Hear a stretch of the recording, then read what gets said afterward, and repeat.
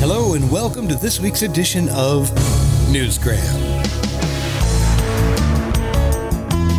The mission for equal rights for women, and in fact the idea of advancing rights for women, has been a long time in the making.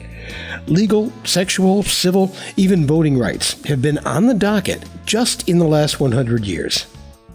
Now, I have to be very careful here because I don't want to give the wrong impression. This is not a political show, and it's not a history lesson. But despite the many movements throughout history, it seems we are still living in a male-dominated society.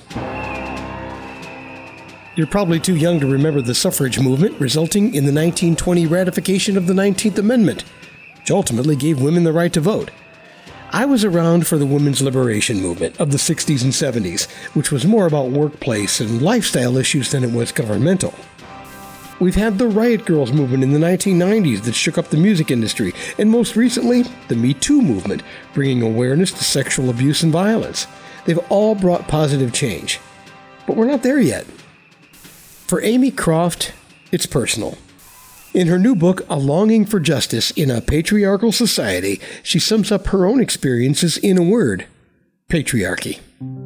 Now, the irony of a man doing this story is not lost on me, but just as white men marched with Dr. King in the 60s, I think a male can help shine a spotlight on a patriarchal society.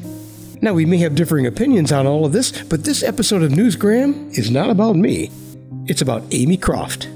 She's just written a book that focuses on her own complicated childhood and fraught adulthood. She understands the pressures on women, having worked in social services for the majority of her life. And she hopes that her story will encourage other women to find their way out of outmoded patriarchal arenas and move toward a more matriarchal vision. In the preface of her book, she says, "My journey has been hard for me, personally, but perhaps fighting for justice is better than longing for it." I love that quote. It takes guts to get off the sidelines and do something about it, and Amy is not fooling around. In her book, she shares her own personal trauma, and she refers to our male-dominated society as the big bad wolf. She writes, "This is no wolf. It's much more dangerous and insidious than a wolf. It's a beast that seems unstoppable. Its modus operandi needs to be examined so that we can reveal the breadth, width, and depth of it.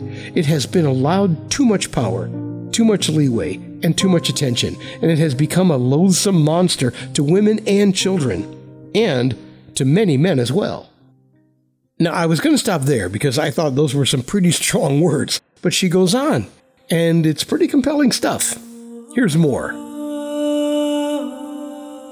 There is a particular form of patriarchy, male control and domination over everyone else, which assumes many guises to get what it wants. It is present in just about every institution, organization, system, and society around the world. The perils of the patriarchy know no bounds. The world is run mainly by certain types of men who seek power and control over others, especially over women and children.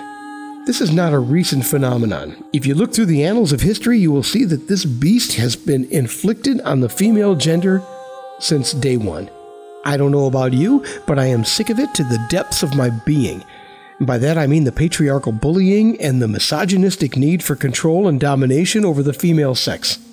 Since the 1950s, I've been examining my opinions about it and what it represents in every society and era. It is far-reaching and corrupt. Wow. Her feelings are not vague. That is a segment from Chapter 1. And there is a lot more. She goes on to give you a very candid glimpse into her dysfunctional childhood, rape as a teenager, a series of unhealthy relationships leading to the loss of her children in a custody battle. There is eventually true love, new beginnings, and lots of life lessons learned here. If you're still listening to this podcast, then I'll bet there are some parallels in your own life or the life of someone you know.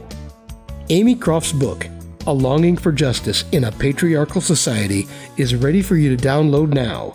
It's at BarnesandNoble.com, Amazon.com, and quite a few other places.